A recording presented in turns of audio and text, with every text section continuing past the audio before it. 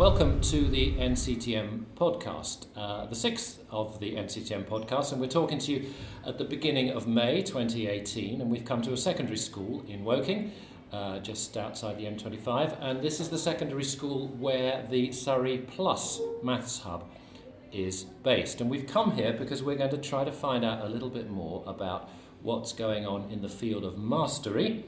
We often use the phrase teaching for mastery in secondary schools around the country. Because why secondary schools? Why are we talking about secondary schools today? Well, it's because the NCTM and Maths Hubs collectively and jointly have been doing a lot in the field of mastery in primary schools for the past 3 or 4 years now, and this has attracted quite a lot of national attention. And thousands of schools, thousands of primary schools are now involved in this and have had a taste of it and are trying it out themselves. Secondary schools, we started a bit later and the pace has been a bit slower, but things are now ramping up a bit. So I've got two people here who know a lot about this with me here. They both work at this school, but they wear different hats. So firstly, Francis Carr is the Maths Hub lead for the Surrey Plus Maths Hub, which is centred in this school here, but it certainly reaches a lot further than the Woking area. And she also wears a national hat. She's part of a small team with the NCTM participation and a few other Maths Hub leads who are sort of leading on secondary mastery in the country. Also here is another teacher, maths teacher in this school, Simon Petrie, who's been involved much more personally. So we'll talk to Simon a little bit later. But firstly, Francis, Hi. A bit of history with how the NCTM and Maths Hubs, how they started with introducing mastery to secondary schools. When did it all start and how did it start? I think it really began with the work in the primary schools. There was a lot of work teaching for mastery really took off in primary schools, and certainly as a Maths Hub lead, conversation amongst other leads across the country, we were aware that this work wasn't continuing into the secondary phase, and it's something that we felt was really important, having spent so much time working with primary teachers to develop their teaching and learning and their pedagogy. It was then being wasted in a way by the time the students came to secondary schools. So it was really important to put a programme in place to allow some continuity. So I think that was the very first stages of the conversation. And then obviously I've been really fortunate to be part of a team of Maths Hub leads and some of the NCTM colleagues working to develop a programme for secondary teachers so that we could, continue that work. So a couple of years ago, if I'm right, every Maths Hub around the country, there are 35 of them, recruited about 4 secondary teachers to start being developed as secondary mastery specialists. Yeah, so almost, summer 2 years ago, we recruited them. They had 1 entire year of training and then they're in their second year at the moment. And then we're going running TRGs, I should say, with some local secondary schools. And they'll continue to work with more secondary schools next year. Okay, TRGs, that stands for Teacher Research Groups, which is the phrase we use when a teacher works with other schools in the area. That phrase is used across everything that Maths Hubs do these days. But things are ramping up. So we've spoken about the first cohort, so that's 150 secondary teachers, 140 around the country. But you've just recruited another cohort, haven't you? Cohort 2, just been recruited, about 3 or 4 per hub.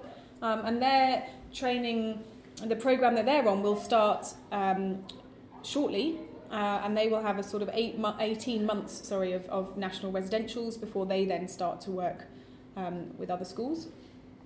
And then cohort 3 also? Yeah, just released the dates now to Maths Hubs will be recruiting probably another 3 or 4 per Maths Hub of cohort 3 specialists, with a view for those to start in September. Okay, we'll come back to that. At the end of this podcast, we'll give you, the listener, details of all these opportunities if you're interested. But Simon Petrie, you're one of the first secondary teachers in the country to do this. You've been doing it 2 years now. What has been the broad objective? We'll get into the detail, the real detail later, but the broad objective of what you and the other 140 or so colleagues around the country have been trying to do or trying to find out for these last couple of years? I'd say from the start there was kind of a bit of a two-edged sort of approach to it. The first one for me would be to understand the big ideas that underpin teaching for mastery, the 5 big ideas that we often talk about, and to really get into understanding what they were, and also the benefits they could have on our classes. You know, how does it apply to the context in which we find ourselves in our schools?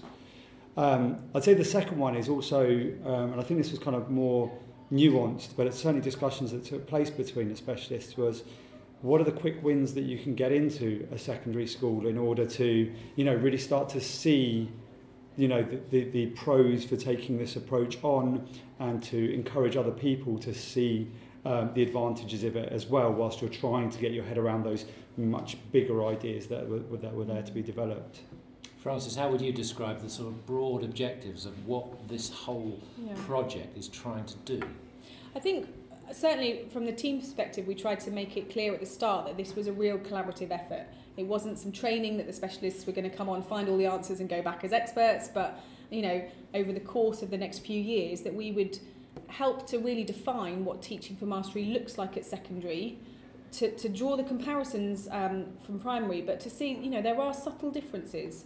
What does it look like in the classroom? And as Simon said, what sort of steps can we be doing within departments, both short term and longer term, to improve the quality of teaching? So both of you, go on, Simon. I was just going to say, and I think that's kind of come across, and I think it's really important that we sort of emphasise this hasn't been something which has been given to us to do. It's been being developed all the time, and with every meeting, with every new school you take on, with every new person you speak to, I feel like there's a slight tweak in terms of, you know, how do we see this really having the best advantages within our environments in our schools. So it just hasn't just been handed over, it is a very much a collaborative effort in developing it. Is there a sort of a sentence or two that can sum up, you've used the word this approach, you know, what are the quick wins, not the detail. Is it all about trying to tailor teaching and departmental collaboration so that in the end the children just learn a bit more deeply and retain knowledge? Is that fair, or is there another way you would articulate it? I would say we're trying to give the students a flexibility with their knowledge as well, rather than just a rigidity with it, whereby they see a question and they know what the question asks. And I often refer to it as a toolbox, in the sense of, we don't want kids just, you know, seeing a question and going, I know what that question needs me to do, therefore I answer it, but then a question that doesn't look like that, the wheels fall off. You want them to see a question and think, I've got a toolbox, what do I need from my toolbox to answer that question? It's that flexibility to be able to approach things from different angles that we're really trying to achieve. So basically, you're developing mathematicians, not just people who are process-driven. I think in that way it links nicely to the national curriculum, you know, flexibly, accurately, efficiently. We want students to be fluent, we want them to have a really deep understanding that they can then reason and apply to problem solving. So for me, it fits really nicely with the way that the curriculum is moving. So let's just find out what you have done as a mastery specialist, and what the cohorts that are currently being recruited now will go through. You went away on 2 or 3 residentials to meet with other teachers in your position, did you? Yeah, so we had a couple of residentials, a few residentials over the course of the first year. It's 3 residentials, isn't it? And in those 3 residentials, it was really about us getting our head around some of the big concepts, and we mentioned those 5 big ideas of, I've got to get them right now, mathematical discussion, the representations, the coherence, the variation, and the fluency. And, you know, those are kind of the 5 key concepts that underpin it. But how are we using those? You know, what sort of resources, what sort of activities, and what sort of features would we see in a lesson that would really promote those 5 ideas, and developing our understanding of that. And taking it away and giving it a go, sharing the feedback with each other, the successes and the failures. I mean, it's as interesting to find out what people say, well, I did try that, but actually it didn't work. How have you been sharing? Because the 140 of you spread all over the country. So it's been a mixture. We've used, obviously, there's the forums on the NCTM website that we've been using, just getting together and discussing. I mean, we live in a world where it's so easy to set up a WhatsApp group with 5 of you on there. And have you tried this? Have you done this? And gradually you end up finding that a lot of people are trying similar things. And you're sort of talking about very similar things, or, oh, that's really nice, but I just did this. You think, oh, okay, I'll take that back. And that whole sort of back to that collaboration, and I tried this, and how can I improve?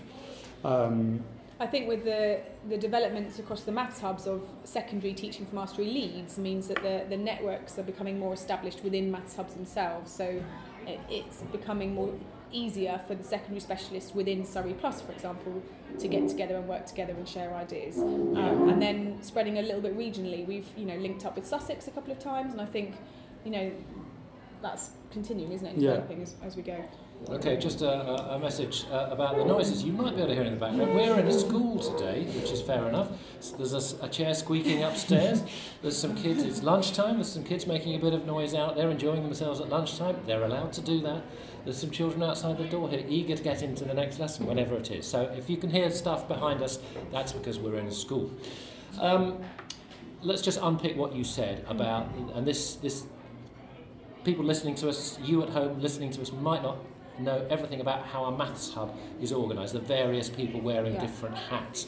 You're the maths hub lead for Surrey Plus. You mentioned somebody called Teaching for Mastery Lead Secondary. Teaching for Mastery Lead Primary also exists. Now, what are these people doing and what are their sort of roles? Why are they there and how might they help the bigger picture? So within our sort of hub community, we have a Teaching for Mastery lead for both primary and secondary, and they sort of coordinate the work of the specialists within our hub region, and they do a lot of work. The primary lead has done a lot of work during the Shanghai Exchange in terms of hosting and organising that, and when it comes to recruitment of new specialists, they are both really involved in trying to recruit and interview. Don't worry about the chairs. For that. So I think for me they do a lot of the coordination, getting the specialists together, both primary and secondary and across both, and looking at a plan for how they can work with schools. What sorts of activities will they run? Will they hold these teacher research group meetings? Where and what will the focus be? It's worth pointing out, isn't it, that the people who have maths hub roles, they're not full-time, any of them. No, like yourself, you work in a school, you're in classrooms teaching maths, both of you, which is partly the strength of the Maths Hubs programme. Most of the people who have influence and are involved in the Maths Hubs programme spend most of their time in schools teaching children. So you've obviously got some time to be Maths Hub lead. The two people you've been describing have got some time to do this Teaching for Mastery lead role, but most people spend the majority of their time still with children. I'm going to come back to something you said, Simon, about quick wins. So I'm imagining myself listening to this podcast, working in a secondary school and thinking, maybe I'd like to find out about this and try things. Obviously, the phrase quick win is a bit dangerous because nothing is quick, as you've just described. But nevertheless, let's stick with that phrase. What are the sort of things that you might try in a small way to start getting a feel for what this mastery thing is about in a secondary school? I think there's just certain things that you can put into a lesson and you can start I think where we say quick wins, it's the fact that you can start doing them immediately. So I think things like the mathematical discussion and the way that students articulate their reasoning, the way they articulate even their answers, not allowing them to get away with, you wouldn't in an English lesson let them do a one-word answer, so don't let them do just a numerical answer. Doing a lesson on prime numbers and letting them give the answer 23 instead of 23 as a prime number because it has only got two factors, one in itself, is a better way of them articulating, retaining, and doing all those sorts of things. And that's something I think we could all go away and start stressing very, very early on and seeing the benefits of. And you get to the stage where the kids love picking you up when you talk about a top of a fraction. They go, don't you mean numerator, sir? Because you've picked it up on them so many times that their mathematical language is being developed really, really well. And I'd say that's probably one of the first things that we noticed. And that's not because teaching was necessarily bad. It was just because the emphasis hadn't been placed on it or shone on that facet for a little while. So it's picking up things like that, where you can walk into a classroom and visually see that difference and get the buy-in from other teachers, and then say, right, let's look at the bigger things now. Let's look at, what is variation, which you can't just walk into a classroom and start implementing within 5 seconds. That word variation, you hear it a lot. It's not immediately easy to understand what teachers mean when they when they talk about introducing variation to lessons, because obviously we all are familiar with the word variety, but it's not the same as variety, is it? It's not, no. So what do we mean? Can you give us a flavour, Frances? In terms of what we've been looking at here on variation, we have been looking more carefully at the choice of questions we're giving students and going for quality over quantity. Looking at making sure we provide students with the opportunity to practice what we term to be standard questions or typical questions, changing very subtly different parts of the questions to draw students' attentions to key points, making sure that we throw in some non-standard so that, you know, once they've established and they've seen the structures behind the maths and they've figured out what's going on, we then try and confuse them a little bit. I think we've tried to put in some what it's not as well as what it is, and that was something that was missing a little bit from our lessons, I think. And really drawing attention to misconceptions, making them a focal point of the lesson, making them a talking point, not just happening by accident but planned for. And I think we've tried to build in more of the problem solving and reasoning where students have opportunity to practice a particular skill in a slightly different context. So quite a lot that we've been trying to get in. I think the first part, you know, those really careful, structured questions can be quite tricky, and when you start to spend some time thinking about the structures of the maths behind it, you know, it can be incredibly time consuming. So I would definitely say that's a long-term aspiration on our part. But I think more and more lessons are starting to have the what it's not and the non-standard questions in them compared to anything we've ever done in the past. Yeah, I'd say we've got to a point now where someone will take a worksheet off the internet and they're kind of in a middle ground, whereas before a lot of worksheets were just taken and given. People are now looking at them with quite analytical eyes and saying, no, I know they're not progressed well enough, the questions, but then we now need to get to the stage where we have a bank stroke, a discussion that's deep enough so that those worksheets can be developed into meaningful activities for the students, and so that every question has got meaning. Not so it's just a blind repetition of the same thing over and over again. I think along those lines as well, we've moved away from having sort of bronze, silver, gold worksheets where children opt in, because I think if you've spent time designing questions to be done in a certain order, you want all of the children to do them in the order in which they're written. So though I would say differentiation definitely does still happen, it does look different, and we don't have maybe so much choice in what the students are doing. Any other sort of themes that you think are part of the Teaching for Mastery jigsaw? What about that word fluency? A lot of people would say, well, firstly, what does fluency mean in this context? What are we talking about? I think it's the ability for the students to take those skills and apply them with a kind of natural tendency for them to be able to use the basic skills and the algorithms that they're learning in a way that they're comfortable with, so that it's not lots of layers of learning, but also in a way where they're flexible. I think fluency needs that flexibility in it, which can't just be, I can just do this one way. It's talking about, you know, other ways of doing things as well, and deciding what's efficient is as part of a bit of fluency. As it's not just can I do, it's how else can I do this, and what's the benefits of doing it this way versus the benefits of doing it a different way. So I think it's very easy to mistake fluency for can you do this skill, but I think there's more to it. I think it's a wider discussion, and how do we use the skill, why do we use this skill? I'd agree. I just thought one of the other things that I think is crucial is the small steps learning, and I think for us here as a department that's been a big change, and we've moved away from 2-week blocks, 7 lessons on fractions, to really thinking about how can we break the learning down into really small steps, and actually that takes a little bit longer. So we've had to, Simon's led the department brilliantly in sort of reorganising the schemes of work to give ourselves that time and stripping out some of the content so that we can really go in depth And I think that's been a big success of the department. I think it's been a really big success, but I think when you talk to other departments, it's also one of the biggest challenges. The minute you start talking about time in a secondary school, or probably in any educational context, in terms of spending more time on something and looking deeper. They say, what about the rest of the stuff I've got to do? People look at you and go, time. There is no time.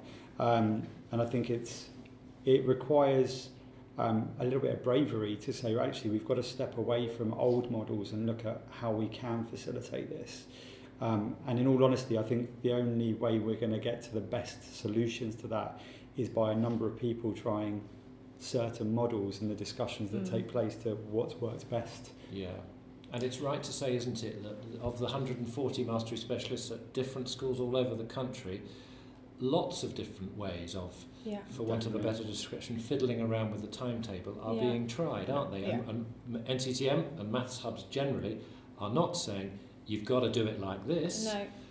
They're saying, have a try, have an experiment, see what works best in your own school. Well, I think that's one of the key things from, whenever you look at the other areas of the world, whether it's the trips that are taken to Shanghai or whether it's looking at the Singapore methods and all the rest of it, there are certainly so many things we can take from that. But it's also what works in our context. It can't just be taking something and put it in there. You've got to put things in your context and try them out. And until you try them out, you don't know. I mean, I think that the Shanghai Exchange have been incredibly successful and they've been really interesting experiences. But I would say that I definitely feel that they have been a two-way collaboration. And we have certainly learned a lot from them. But I know the Shanghai teachers, when they came here, they learned a lot from us. And our assessment for learning in class was on a totally different scale to anything that they had ever done, and they were taking mini whiteboards back with them. So as Simon said, getting what we can from it and making it work in our context, but not just trying to pick up ideas that they do and drop it into our classrooms without considering what we already do or how we can make it work. Yeah, and it's recognising that, isn't it, that there's already there's a lot of outstanding practice that happens in schools. And I think one of the things that sometimes people see as a barrier is that they see teaching for mastery as a whole different thing. So throw out everything we used to do, bring in something new. And it's not that. It's about taking many of the outstanding elements that we already have and just putting a focus maybe slightly different, enhancing it in certain ways. It's not completely different, and there's many aspects that people already do day in, day out. So it is something we can all achieve. Nevertheless, would it be fair to say that both of you who were already experienced maths teachers before this word mastery popped up over the horizon, both of you have significantly changed your attitude to the way your subject is taught, or not? I don't want to put words in your mouth. Yes, I would say so. I wouldn't necessarily say I've changed my attitude. I would say I've changed the approach. I think I've always had that desire to think, do we develop mathematicians well enough, or do we develop people who are, for want of a better way of putting it, exam question spotting, process driven? But it's, have we ever stopped long enough or been shown something that could really make us go, and that's how we're going to take the step to achieve it? And I think actually if you spoke to a lot of people and said to them, for example, the lovely Hannah's Sweets question that came up a couple of years ago in GCSE that threw everyone, if you could say to them, would you like to teach your students so that they're flexible enough to be able to use those aspects they've got to answer that question, they'd all say yes. If you ask them, do you know how you're going to achieve that in the time that you've got? That's where I think things have kind of been a bit of a disparity between the two. How have you managed to create the time within the department, so just the school now, because teachers need, you used the phrase I think a moment ago, stand back, think about what you're doing. That's the one thing that teachers is the real scarce resource, the time to stand back and think about, the time to talk with another teacher, maybe go to another school, watch another lesson.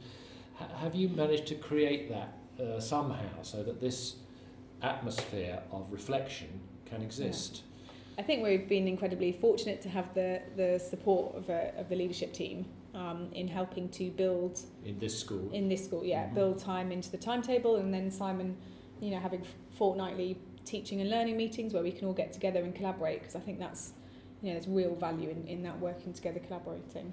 Yeah, I don't think it's been a long journey. I mean, we probably started it a little bit, obviously lucky enough to have Francis with us, so the conversations have probably started a little bit before I started on the programme. And I think that you can't come in and say, right, this year we're doing Teaching for Mastery. No. And it took probably a whole year's worth of starting conversations, talking to people, trying to get people on board, trying to model what we thought it might look like, and giving people the chance, and also giving people the chance to be negative about it. You can't just have everyone going, oh, this sounds great, this sounds great, this sounds great. You need those people that actually go, I'm not so convinced about this part, because that's the only way we've got to a stage where I've actually stopped and gone, actually maybe that isn't the most appropriate thing for us to be doing. And the team have been great, and the conversations that have been had, even though they've been in small chunks, you know, you get around a table and you say, right, we've only got half an hour now, but in this half an hour, you know, we're going to have a good and meaningful discussion about this, and gradually the discussions about what to do have changed to the discussions about how to do it and what we're developing in order to support it. And it's just been a gradual transition, but patience has got to be the key to all of this. Yeah, I think it is worth saying. So you're in the second year of the programme, and we have formally restructured our Year 7 and Year 8 scheme of work. And there are elements of Teaching for Mastery that are coming into other lessons, but we're still only two years. Yeah. 2 year groups. Yeah. 2 year groups in. So it is a long process. It is going to take a lot of time to roll out across all 5.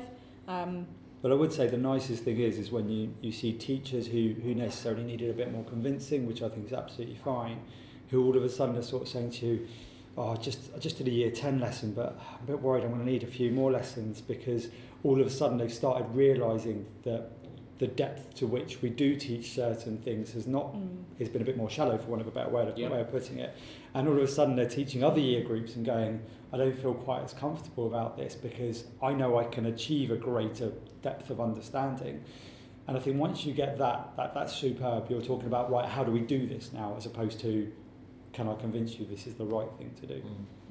Let's move on to what you, as a Mastery Specialist, are going to be doing next school year, starting in September 2018. You're going to be, in a sort of formal funded way, working with another couple of schools, and the recruitment process, finding those schools, is going to start in the middle of May sometime. But you've already sort of less formally been doing a bit of outreach stuff with other schools, haven't you? How's that gone? And what sort of schools have been coming and trying to find a little bit more about it? So we've probably had anywhere between probably about 5 to 10 schools, maybe a couple more in some instances when we've run things.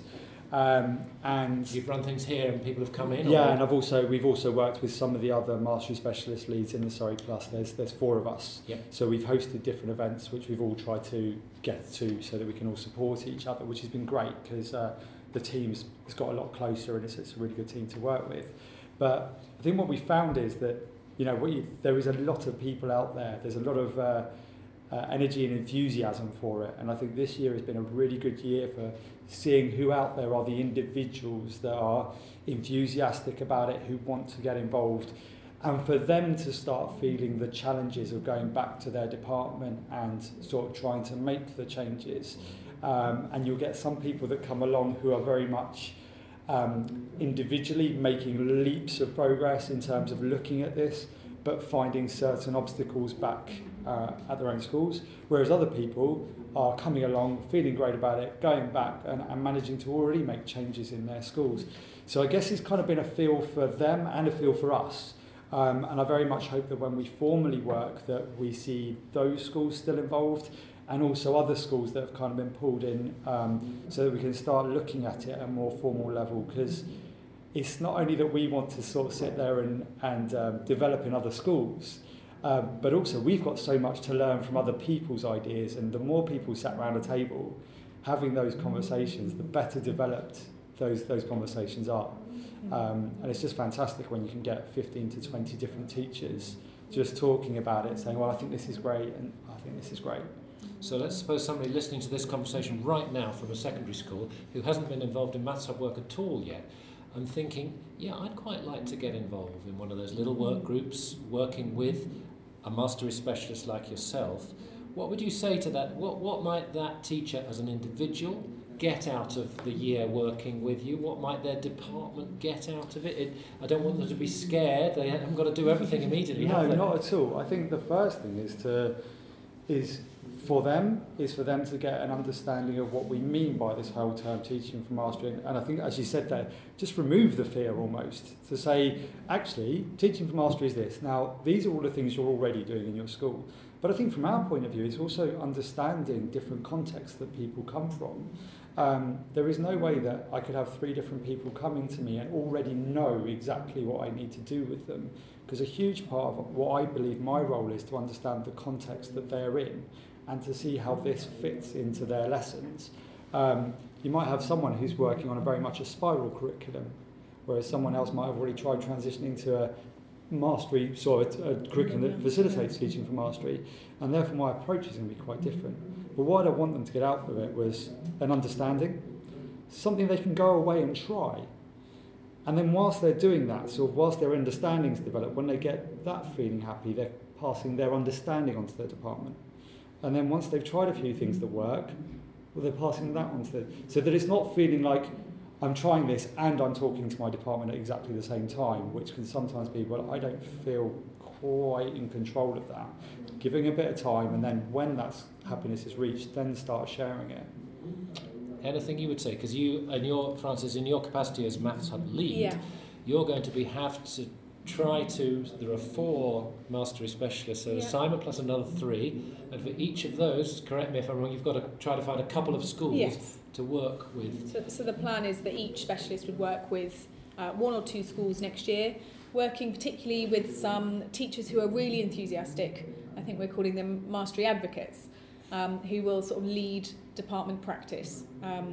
So we're just looking for anyone who is motivated, enthusiastic, has some capacity, is in a department that are willing to and open to making changes, but don't necessarily have to have done anything yet. Okay, and at the same time you're looking for, I think, from the middle, well right now I think, another few mastery specialists to go on the journey that Simon's been on for the past 2 years. Yeah, so last Tuesday we opened up applications for a cohort 3, a 3rd cohort, and every hub will be looking for 3 to 4 new specialists to join the team. Okay, so that last Tuesday, that was towards the end of April, and listening to us now. So if you're listening to this and you think, I'd like to be a mastery specialist, or I'd like to have a bash at what Simon has just described, just to find out what this is about a little bit, contact your local Maths Hub to find out whether either of those 2 opportunities are still available, because they probably will be. But coming back to the Maths Hub, Surrey Plus Maths Hub, and every other Maths Hub in the country, is not just doing mastery stuff. There will be opportunities for secondary schools in other sorts of areas of maths teaching next year. Absolutely, we're going to have some other secondary work groups, some other sort of projects that are ongoing. We've had some this year looking at challenging topics at GCSE and mathematical thinking, and in most hubs I think those will continue. I know that some maths hubs are looking at year 5 to 8 progression, and I think that, if you're interested in that, then definitely contact your maths hubs and see what's happening there. So great. Lots of secondary projects. There are, and also primary, and so the Maths Hubs programme now started in 2014, summer 2018 now. It looks like it's going to be going for several more years, so please, if your school or you individually haven't yet got involved, talk to your local Maths Hub. There will be something somewhere of interest to you. Have I missed anything out yet? Because there's we're in a school, it's gone quiet in the playground and in the corridor, but somewhere there's a language lesson going on, or somebody's talking. Listening in the background. So we're going to bring this to an end pretty soon. Anything burning that you feel you haven't mentioned? I think it's something we spoke about beforehand, where we say that a lot of people just level the fact that it is just good teaching. But I would say that much like outstanding schools only remain outstanding schools by constantly looking at their practice and developing it, we'll only remain outstanding practitioners if we keep looking at those opportunities and areas that we can, even if it's just a change of emphasis. And in some people that might require more change than others, but we've always got to be looking at it and saying, right, what can I do to give the students, because it's all about them at the end of the day, give them the best experience they can to become the best mathematicians they possibly can. And I would just say I think it's a really exciting time in maths education, and there's a lot happening at primary, and over the next few years we'll see more and more students arriving in year 7 with a different skill set. And actually, you know, it's up to us to really capitalise on that and make the most of it and continue their learning journey. Great, thank you very much. Thank you, Francis. Thank you, Simon. Thank you. Thank you for listening. And if you'd like to hear more NCTM podcasts, you can follow the hashtag #TheMathsPodcast, or go to the NCTM website, or wherever you get your normal podcast, we'll pop up there, and you can subscribe and get every podcast that we do. We try to do a couple every half term, so if you look at the ones that are there on the website, there will be something I'm sure that interests you. But for now, from St John the Baptist School in Woking in Surrey, thank you very much, and goodbye.